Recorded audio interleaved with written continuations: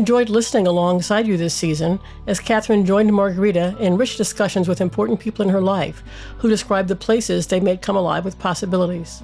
I appreciated hearing about Erin's efforts to ensure that Boys and Girls Club staff reflect the community and about Kelly's commitment to ensure that her values as a librarian come through in her work with teens, and how much relationships drive both Becky's proactive approach to school nursing and Stephanie's empowering work as a school counselor. These 4 practitioners made it clear that while Margarita is exceptional, she was not the exception in their work. This is their approach and commitment to all of Portland's teens. Today, I'm glad to be back in conversation with Margarita to reflect across the season and hear more about her transition back to Portland, Maine, and what she's doing now as a young leader. So, Margarita, it's great to be back with you. The series that we just completed was amazing in terms of the amount of insights it gave into not just how these adults helped your life, but how these adults see their roles very differently and understand how they can not only just complement what happens in school, but supplement what happens in your life, in your family's life, in your siblings' life, in a way that I think a lot of us really hadn't thought about that deeply. That they come at their professions from different places, which give them different opportunities. So that really struck me in the conversations that you had with the 4 incredible women. And I just wanted to start with asking you a couple of questions about things that came out that were a little more personal about you as you were doing the interviews. So one thing is, Margarita, you clearly had an incredible high school experience and a unique one, supplemented by not just an incredible set of teachers, but by your nurse, your counselor, and all the staff in the school. That really does seem to have been affirmed as being very unique to Casco Bay and not to other high schools, even the one you share a campus with. But I was wondering, for not just young people in general, but who are in schools that are not as special as Casco Bay, what role does the library and the Boys and Girls Club play in their life, or other organizations? What does it mean for those organizations to step up and support young people who aren't in a unique high school experience? So for a lot of my peers who didn't go to Casco Bay High School or who don't go to Casco Bay High School, I know that the Boys and Girls Club and the library were like a safe space for them outside of school because, school isn't safe for everyone. Not everyone necessarily likes the school that they go to. So the Boys and Girls Club was always that place where they would find friends that are not attending their specific school, but friends who they're close with, and they find people and adults and mentors who are outside of the school, who are not just their teachers, but people who can support them inside and outside of school. So it's a really impactful resource to have because people who go to school and home they don't have fun all the time. But if you have a place like the Boys and Girls Club or the library, you know that after school, at least I can have some fun if I didn't have a good day at school. In listening to Ms. Blue and Ms. Dole, both of them referenced the fact that your plans changed, that you came back to Portland. And I'm wondering if, since in both the interview that we did with Ron Berger and in the earlier episodes, you referenced the incredible opportunity that you had to go to Colgate, if you could share a little bit about what happened, what's been the journey from Ms. Dole sort of pushing you and nudging you to apply for the scholarship, to getting to Colgate, to coming back home? Yeah, so, during the beginning of my senior year of high school, I applied for the scholarship called Questbridge, which is a national scholarship, and I matched with Colgate University. So I got an offer, 4 years, full ride, housing, tuition, everything paid for. Very exciting. My parents were excited. My teachers were excited. I went into Colgate thinking that, yes, I'll be here all of the next 4 years of school, and I will enjoy, have a good time. I will make the most of the opportunity that I've just gotten because, getting a full ride is a big deal, especially to such an amazing school like Colgate University. But unfortunately, my first semester did not go as planned. I got really sick on campus. I ended up in the ER, in the first month of school.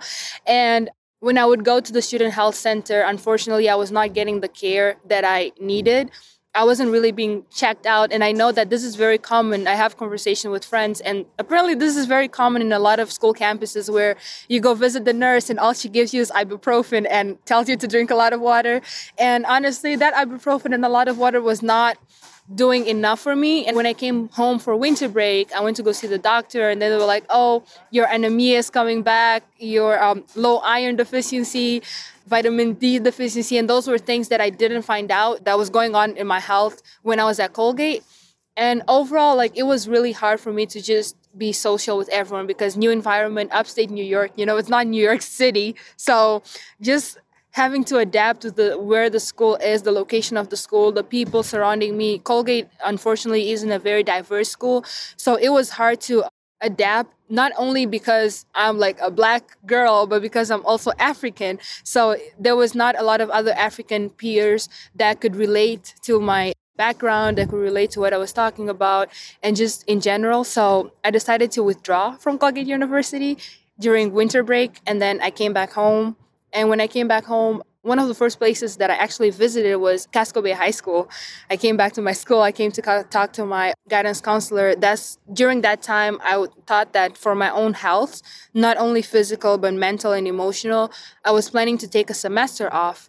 And that's when she advised me to maybe apply to USM or SMCC, which are the colleges and university here in Maine. So because I was out of state, so staying closer to home maybe would help me like to better my health because I would have actual access to the healthcare that I've been getting throughout the past years, but I'll also be closer to home. So if I needed like better food, I could always drive home and eat. So I ended up applying to SMCC and I'm currently a student there and I'm planning to get an associate's degree in health science. And throughout this whole process, the Boys and Girls Club and Casco Bay High School have been helping me with finding scholarships because I don't qualify for FAFSA. So it's really a different type of task looking for scholarships specifically for asylum seekers because not everything will cater to me. So the Boys and Girls Club and Casco Bay is really playing a great role in helping me find the scholarships that will help me and just making me like map out my way after coming back home and leaving Colgate. That's an incredible story. I'm glad you're back and getting the healthcare that you need to have, and also just back and closer to home.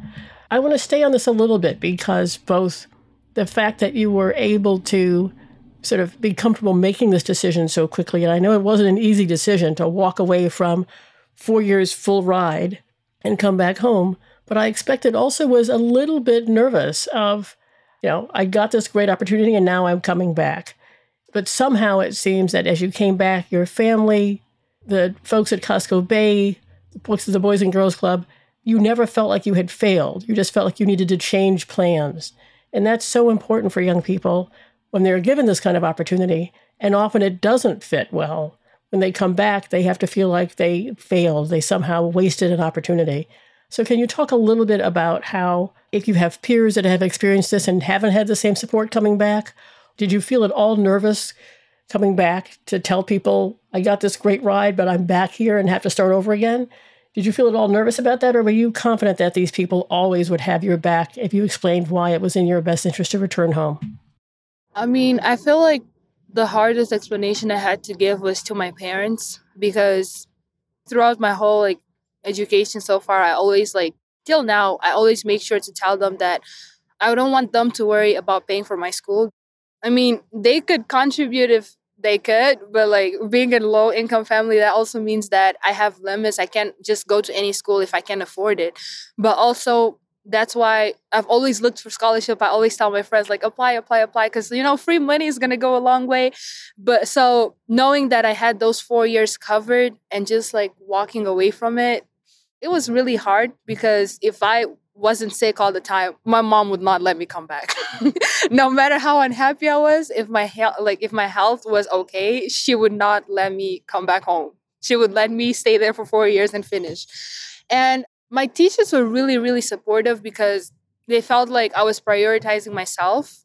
If you're not happy somewhere, happy and healthy, you're not going to succeed. And my teachers completely understood that. And they were open to helping me find out, besides being sick, what else didn't fit in? Why couldn't you fit in and all that? So it was hard to come back and know that, yes, I'll have to answer a lot of questions. There's still people that I meet in the grocery store. They're like, oh, Margarita, you're back. And I'm like, yeah, I transferred out of Colgate. And they're like, no way. And I'm like, yeah, I did. And I have to give them the whole story over and over again. So it's just it's hard, but I'm happy that I never felt like I downgraded or I failed myself, because I know that I've worked hard to get there, but I'm still working hard because I can be great anywhere I go. That's really wonderful. I listened to the interviews all yesterday in anticipation of our call, and there's just so much in them. I hope that our listeners actually took the time to listen to all of them. But I wondered, you knew all these people. Obviously, you brought this constellation of adults to us, but you hadn't probably had a chance to reflect on how they influenced your life together. At the end of doing this interviews and co-hosting this series with us, did you have any new insights or reflections on what it meant for these adults to all be in your life in different ways? Yeah, there's a saying that it takes a village to raise a child. My parents, they try, but they cannot raise me by themselves, especially with the fact that we moved to the US. There are a lot of things that my parents are not able to help me with, not because they don't want to, but because they can't or they don't understand. So those other adults and mentors that I was able to meet throughout like my high school career and that I'm still in contact with, they played a really big role. Like I always go back into saying how if Miss Doyle didn't send me that scholarship, I wouldn't apply for the scholarship. I wouldn't have known about the scholarship. I wouldn't tell my other friends to apply, and I wouldn't tell future generations to apply if I wasn't in contact with her. And with the Boys and Girls Club, making an impact with people that I was once in their shoes, and I needed a teenage Black girl to help me as another Black female that just moved into the US. So being able to meet those people and understanding how much they impacted my life and being able to give back to those same people and organizations, it's a pleasure for me. Whether I'm getting paid or not, I always go back. If I can help, I will help. So talk a little bit about how you're actually giving back now that you're back in the community. I know you're working in particular with Portuguese students, Portuguese immigrants. Talk a little bit about what that means to keep giving back. Yeah, so I remember when I first came back to Portland, actually, when I came to visit Casco Bay, I was looking for a job. And Miss Doyle was actually the person that told me, like, we're looking for more people. So, there's alumni that are applying, so you should apply. It was because of Miss Doyle that I applied to work at Casco Bay High School. I started going back to the club, connecting with Aaron, talking about my experience, that I'm looking for new scholarships and all of that. And just me hanging out at the Boys and Girls Club after work and after school, as I used to back in high school. My supervisor, Jen, saw that you're always here after school. Like, you should work here, like, don't just sit and hang out. Like, you can get paid for your hours. So that's how I ended up applying for the Boys and Girls Club. And I'm happy that I'm helping people that I can actually relate to and they can relate to me, because it's hard when you don't have other people to connect you in a certain level, Like here at Casco Bay, I'm always seeing like my fellow people from Angola. I'm seeing my other immigrant fans, asylum seekers. And it's a different type of connection that you have, knowing that there's an employee in the building that completely understands where you're coming from, completely understands who you are as a person inside and outside of school. And the thing that I really like about both working at Casco Bay and Boys and Girls Club is that it's connected. I see these kids at Casco Bay High School and I see them again after school at the Boys and Girls Club. So it's like a continuous friendship and connection that a lot of people don't have the opportunity to get. So I'm happy that I'm able to give back, knowing that I'm still impacting the kids and they're also impacting me in the same way. How much do you think what you just said is understood by those young people, by your near peers? How much did they really see this, having someone who's lived in their shoes and is not that much older than them now be an official employee of these important institutions?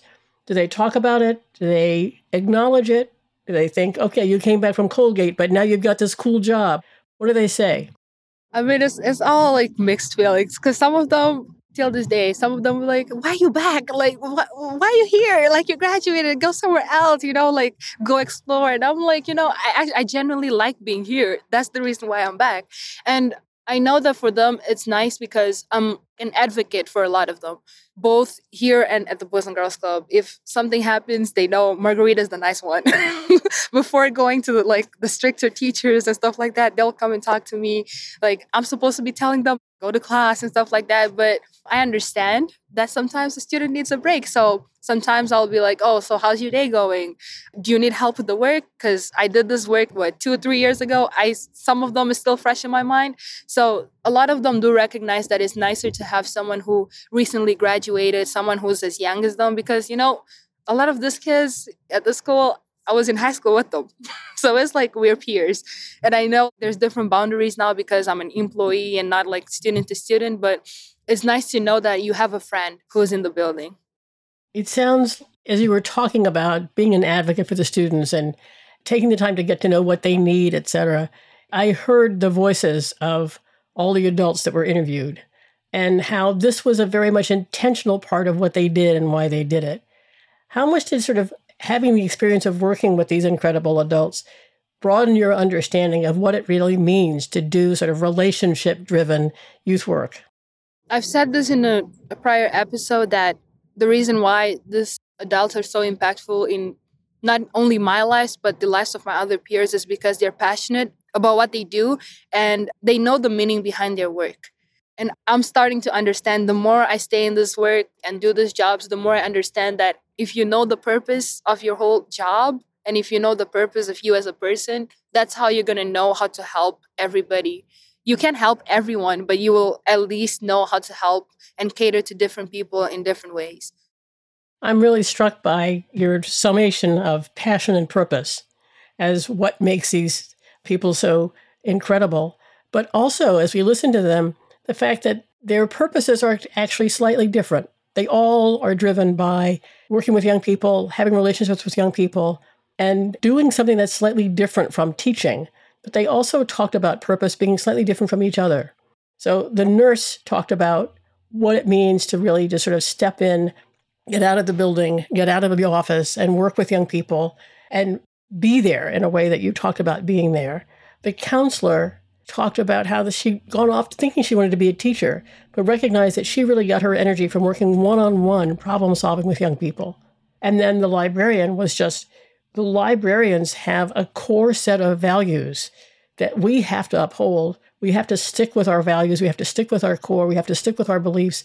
We are about access. We are about equity. We are about literacy. We are about all young people being able to, all people in general, being able to have access to all the information that they need to have. And so those value systems that they have and the connections that they have are different from the connections that teachers have. Not better, worse, just different. And it seems to be that the fact that you were able to benefit from not just having teachers who were incredible, but having these other roles that were quite different but overlapping, you and your peers are in something very special. So I left the series of interviews thinking I need to visit Portland, Maine and understand what's going on there, because there is something really in the water that really does make this a community, a village that's working with young people. Yeah, you should definitely come visit Portland.